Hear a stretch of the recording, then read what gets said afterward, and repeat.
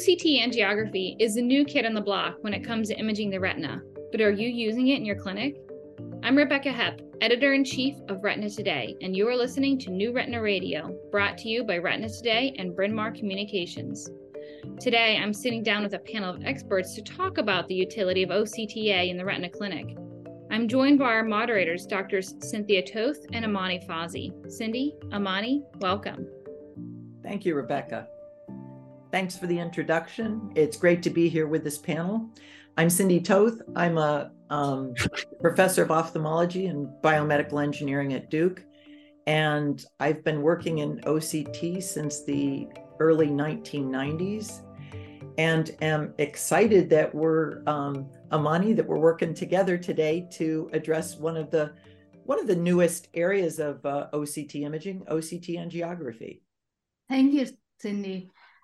Everyone, I'm Amani A. I work at Northwestern University, and I'm a retina specialist here. I've been using OCTA since it started being applied to retina, and I'm excited to see what all my esteemed colleagues think about this tool and how they use it in their clinic. And now let me introduce our panelists. We'll start with Dr. Rosenfeld. Phil? Hi, I'm Phil Rosenfeld. I'm a retina specialist at the Bascom Palmer Eye Institute. I'm delighted to be here and share my thoughts on OCT angiography. Most of my experience has been limited to using Carl Zeiss Meditech spectral domain and swept source OCTA instruments. And I've had a longstanding research and consulting relationship with Carl Zeiss Meditech since the early 2000s. Yeah, first of all, thanks very much, Cindy, Amani, for the opportunity to participate on this panel. Looking forward to this discussion with you both, and Phil and Nadia. So I'm SriniVas Sadda. I'm a retina specialist and professor of ophthalmology at UCLA and the Doheny Eye Institute. And I've been involved with OCT imaging for many years and OCT angiography more recently. So really, again, looking forward to this discussion. Hi, I'm Nadia Waheed. I'm a professor of ophthalmology at the Tufts University Medical School and director of the OCTA Research Lab at the Tufts Medical Center in Boston. And delighted to be here today with Phil, Voss, you, Amani, and Cindy. Well, thanks everyone for joining us. OCTA, it's, as we've talked about, it's the new kid on the block. So although OCT has been around again since the late 1980s, applied in ophthalmology in the mid-1990s, OCTA has only been with us since the mid-2000s onward. And although it's being applied clinically, there's been a lot of debate as to whether we have reproducible, standardized imaging of large or small vessels. And if a vessel isn't there, do we know it's a problem with the imaging system, or is it indeed missing? So let's start with a big picture on this, Phil. How do you feel OCTA fits in the overall imaging picture with some of these drawbacks, and how do you get around these? Well, Cindy, I think of OCT angiography in two different realms. We have the clinical realm and we have the research realm. And the research realm is an exciting area, but I think we need to focus more on what the clinician benefits from using this technology. And I've kind of evolved in my thinking of OCTA. I used to think of it as purely an angiographic tool, but now I think of it as one-stop shopping, because retina specialists need to appreciate that an OCT angiographic scan combines both structural information and angiographic information. And I love the structural information that we can extract like we would routinely in clinic, because many of the scans are repeated once, twice, 3 times, sometimes 4 times, and the image quality is excellent. So just for a structural assessment of a patient, I use OCTA scans. And for angiographic assessment, gosh, I do mostly macular degeneration. I can't remember the last time I performed a fluorescein or an ICG angiographic dye-based image on a patient with a macular disease or even a retinal vascular disease. And that's where wide field swept source and spectral domain OCT angiographic imaging is so valuable. So I tend to think of them as a single imaging modality in which we can extract multimodal images. And you may not necessarily look at the angiographic component right away, but I often perform it and bank it and then go back and look at it at a later date. Right. So Phil talked about AMD VOS. So it seems that that's sort of where OCTA is giving us more mileage. Are there specific patients where you never get an OCTA or always get an OCTA? And where do you think it really changes your management in AMD? Yeah, thanks very much, Amani. So I probably never get an OCTA for a patient with a PVD, but I feel like just about everybody else could benefit from OCT angiography, like Phil said, although, there are specific patients that we may, intend to get it every time.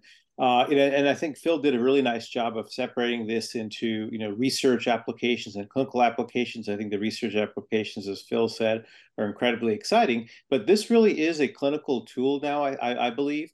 And Phil highlighted AMD, as you said, but I think it extends to more than AMD. Any patient for whom I'm suspicious that they may have macular neovascularization, not just high risk drusen and pigmental attachments to double layer signs in AMD, but also in other diseases, myopia, pachychoroid spectrum disorders.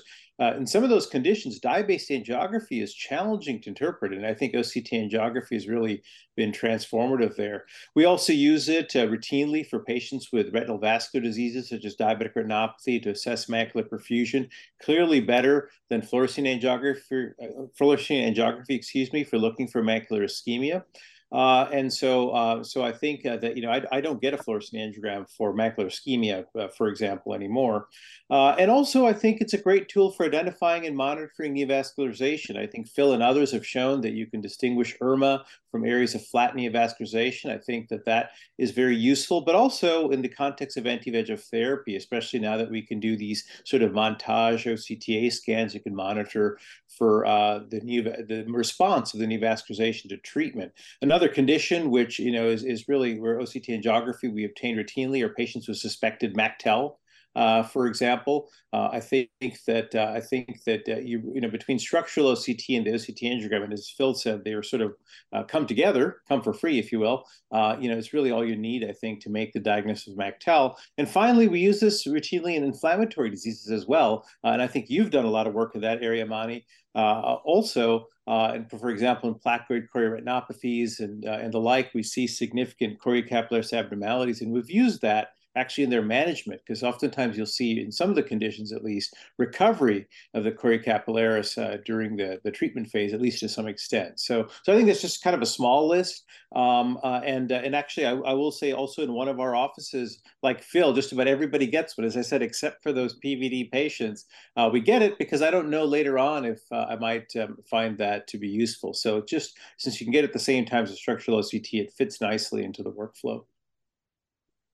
So Vas, your list, though small, was large. And I'm going to ask this across all the panel, but to Nadia first.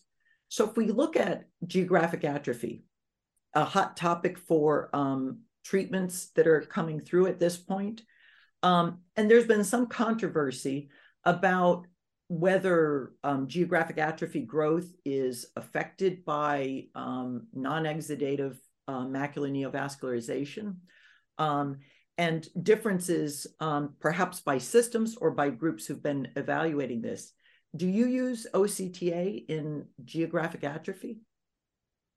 So I think that in any patient with dry AMD, I think as Phil described this condition on OCTA, macular neovascularization, that's non-exudative and that doesn't necessarily have fluid.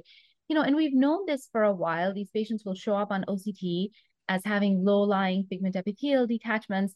It was really with OCTA that we could visualize the kind of network of vasculature that underlies these low-lying pigment epithelial detachments. And I think these are a very important feature within patients who phenotypically appear dry because they are at a much higher risk of developing exudation. So I do, when I'm seeing my dry AMD patients, I actually do like to do an OCTA scan on them. I think that, generally, if you look at OCTs, it can sometimes, especially in geographic atrophy patients who have basal laminar deposits, and it can sometimes be hard to tell if they have these macular neovascularizations at the margins of the lesions. And so for me, it's useful to be able to get an OCTA and actually look to see if there's neovascularization there, because it tells me about how frequently I need to follow these patients up as well. It helps me assess the choriocapillaris, especially if I'm using a swept source device. It gives me an idea of how aged the choriocapillaris is. And I think as we start using these newer anti-complement therapies in clinic, this will become even more important, because as we're all aware, some of these have been associated with a higher risk of exudation. And there's really a question of whether, this higher risk may be even more in patients who have pre-existing non-exudative lesions. And in fact, whether these lesions may be the ones that start exuding with, anti-complement therapies. So I think as we start using or integrating these therapies into our clinics, we are going to need to do OCT angiography to monitor these patients, to look for these lesions, to look to see these lesions are growing, and eventually, to look for exudation more carefully in these patients over time. Thanks, Nadia. I'd love to give Phil and then Bas a chance to also comment on this hot topic. I find I obtain OCT angiography on all my macular degeneration patients. And we had a busy clinic today, and we sit down with the fellows, and you can really see everything, as I mentioned previously, using both the structural and the angiographic information. You can follow the drusen and the volumes as they change. You can identify the pigmentation. You can identify the calcified drusen.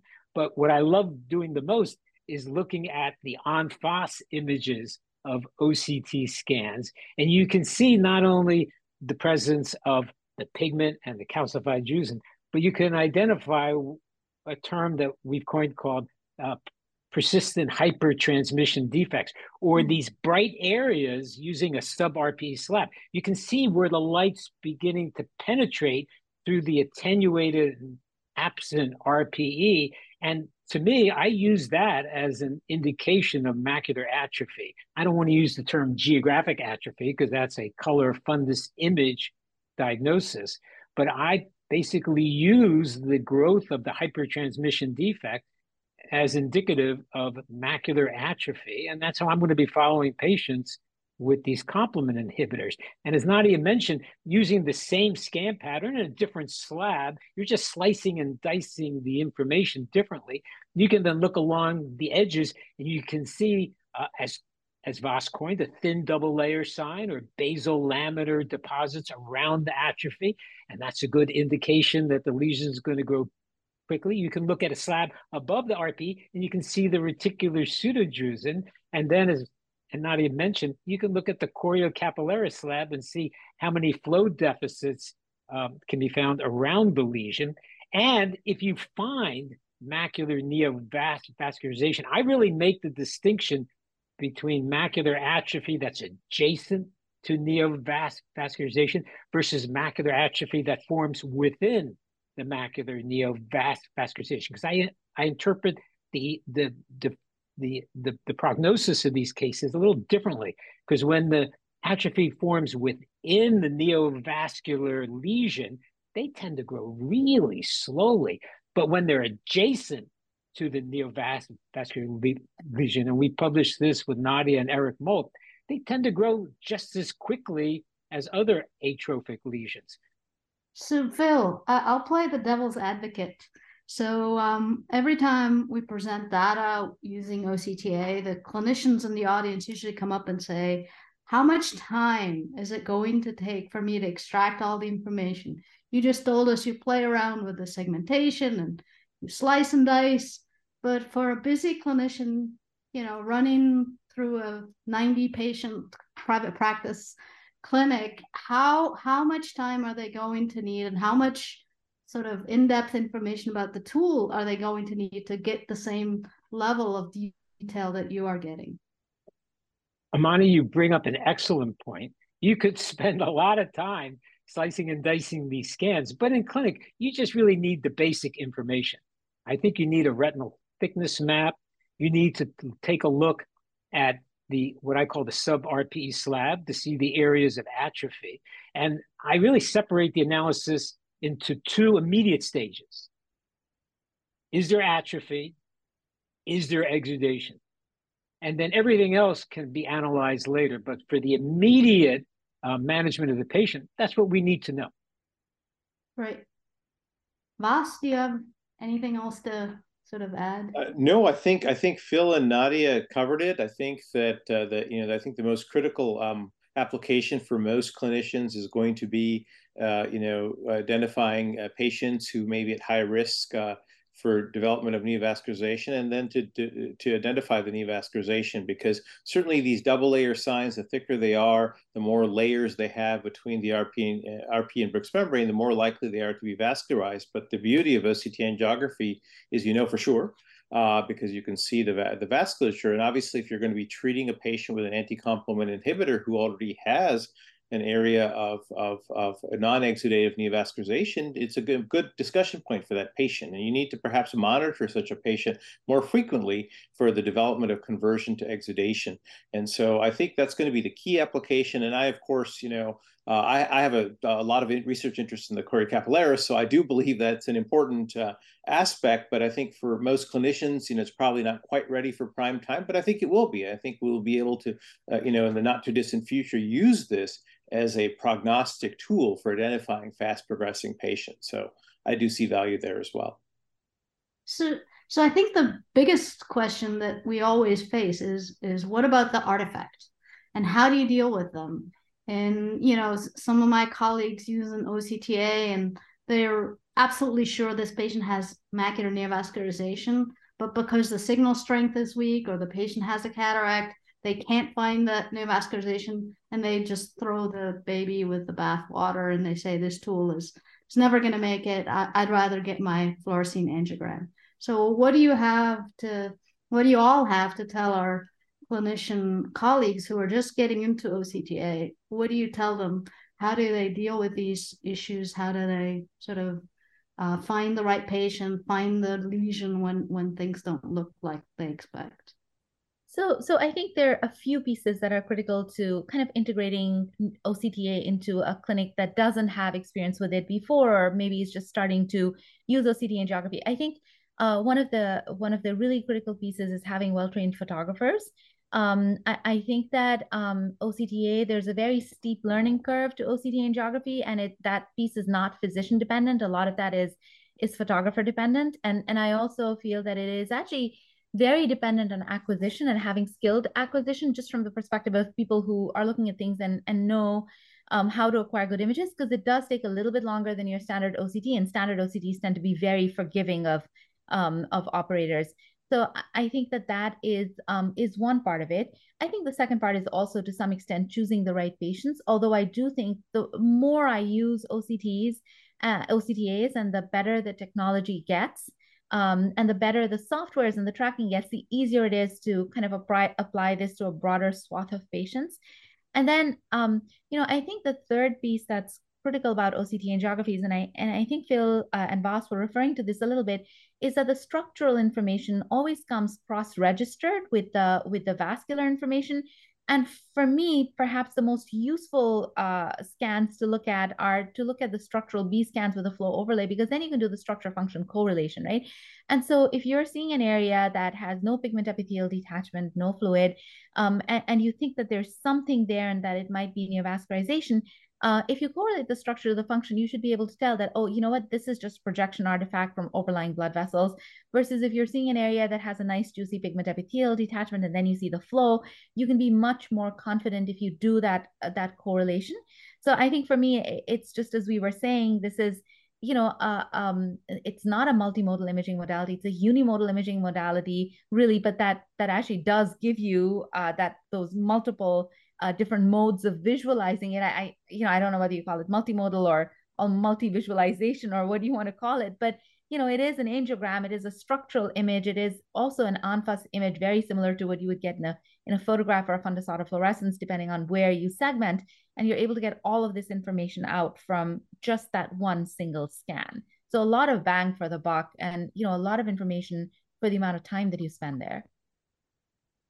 Yeah, I couldn't agree more. I think the cross section with flow overlay is the sort of the most useful scan that you can have, because you can rule out the artifacts. You can really see where that flow is happening, and if it's in the wrong location for your disease, you know that this is most potentially an artifact. And I think it's underutilized, and we can't emphasize the importance of that information enough, I think, in any disease.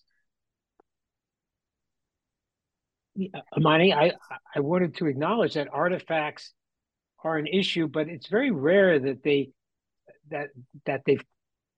prevent you from interpreting the data, as Nadia mentioned. And any situation where there's an artifact in OCTA, those tend to be the more difficult cases. And dye-based angiography isn't going to provide you with any greater information. The type of case that I'm thinking of routinely that can be ambiguous are patients with large pigment epithelial detachments and type 1 macular neovascularization. And sometimes spectral domain swept source, you really can't see the lesion well, but these are the same types of lesions that fluorescein and ICGA would be ambiguous on as well. So I think the more people use OCT angiography, they'll get more comfortable with processing the images. And it is a hands-on experience. Other than looking at the traditional B-scan cuts and ENFAS images, if you really want to extract and learn as much as possible, these more difficult cases do take time. I mean, I would say the worst offender is patients where the signal strength is very low, and then you start to see a whole lot of artifacts, and people are unfortunately misinterpreting them as flow in the wrong places. And so I usually teach my fellows that if the signal strength is below a certain level, you can totally ignore that scan because it's full of artifact, and just don't try to extract information that isn't there. You bring up an excellent point, and I always teach my fellows, you look at the flow, but you also have to look at the structure image identically, particularly the ENFAS image. And if you don't have a good structure image, you're never going to be able to extract the useful flow image. So they go together. Whether you're looking at ENFAS or B scans, always look at the structure and the flow together. Crucial. And a segmentation error can suddenly put vascularization somewhere there where you do not expect it. So we've told people about a lot of things that they need to do to evaluate OCT angiography. And perhaps each of you can provide our listeners with a pearl advice for those who are starting to use OCTA routinely. We think about the era of learning how to read fluorescein angiograms and then learning how to read structural OCTs. So now we're looking at OCT angiography. So Vas, could you start us out on some ideas of, particularly for the person starting out? Nadia led into some of this, but what type of patients is Nadia hinting at that would be some to choose for your first ones?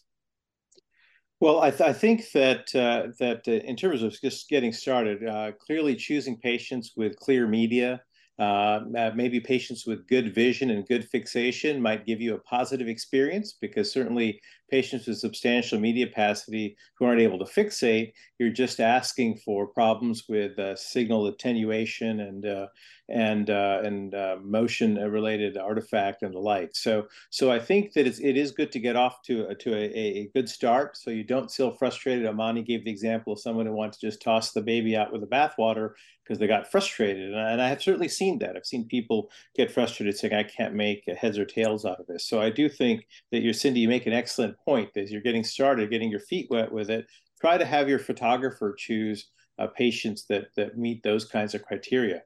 I think the most critical thing, and I think both Phil and Nadia really hinted at, or really actually not just hinted, but really dived into this, which is that yes, OCT angiography clearly an incredibly powerful tool. But it's one of those with great power comes great responsibility, and that's the case here, because you really have to understand the technology in order to use it wisely. And I think that I think with all of our ophthalmic imaging technologies, sometimes you do have to get into the weeds a little bit as a responsible clinician to understand how is this information actually arriving to me, and that can help you make sense of some of the limitations and pitfalls, because I think that's the critical thing. You have to be cognizant of this. Phil gave a great tip and advise something I do, which is to do this sort of 4-up kind of image where you're looking at the en face OCTA along with its companion structural image. And similarly with the B scan, with the flow overlay and the B scan without, with the structural B scan.